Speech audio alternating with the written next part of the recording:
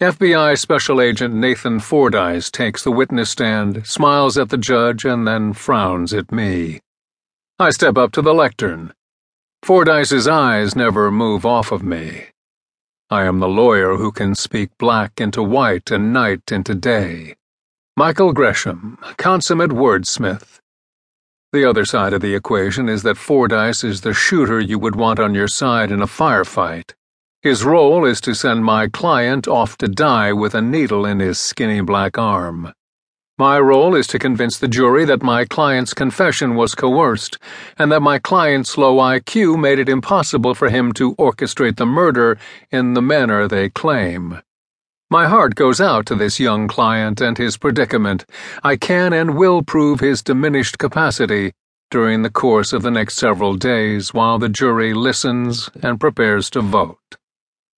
Mr. Gresham, the judge says with a note of impatience, please proceed with your examination. It is the second time he has addressed me. This is a pretrial motion to suppress. The jury is not in the courtroom, and that means the gloves come off. There is no requirement that I treat this witness compassionately, as with a jury watching. Trial begins in 15 minutes.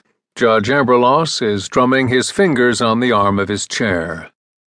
A deep breath, for I am anxious and terribly frightened for the young man whose life is in my hands. I gather up my courage and I begin.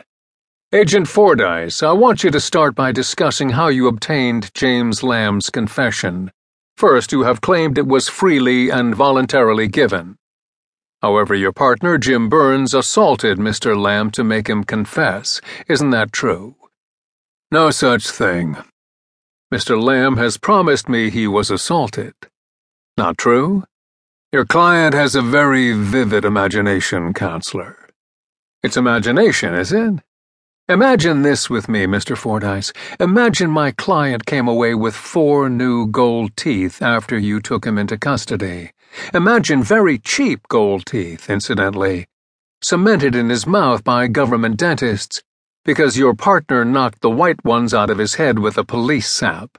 Does that ring a bell with you? No bells, counselor. Again, your client is very creative. I turn and look down at my client. Mr. Lamb, please smile for Mr. Fordyce. Lamb slowly looks up at me. Huh? Stand up and smile for the FBI. Then turn around and show court TV what your new FBI-approved government smile looks like. Objection, cries the assistant U.S. attorney. What's the basis for your objection? Asked Judge Amberloss. Prejudice. Overruled. Mr. Lamb, please show us all your smile.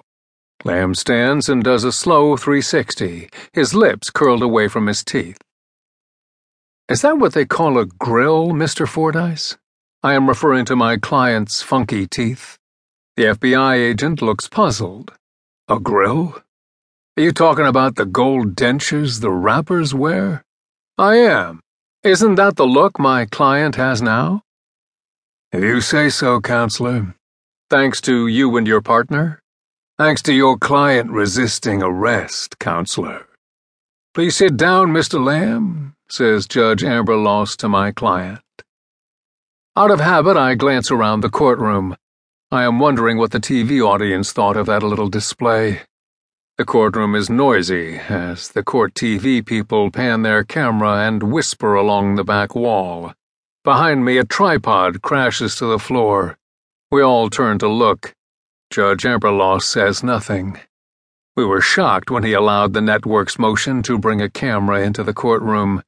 That never happens in federal court. But neither does a trial over the killing of a judge's wife.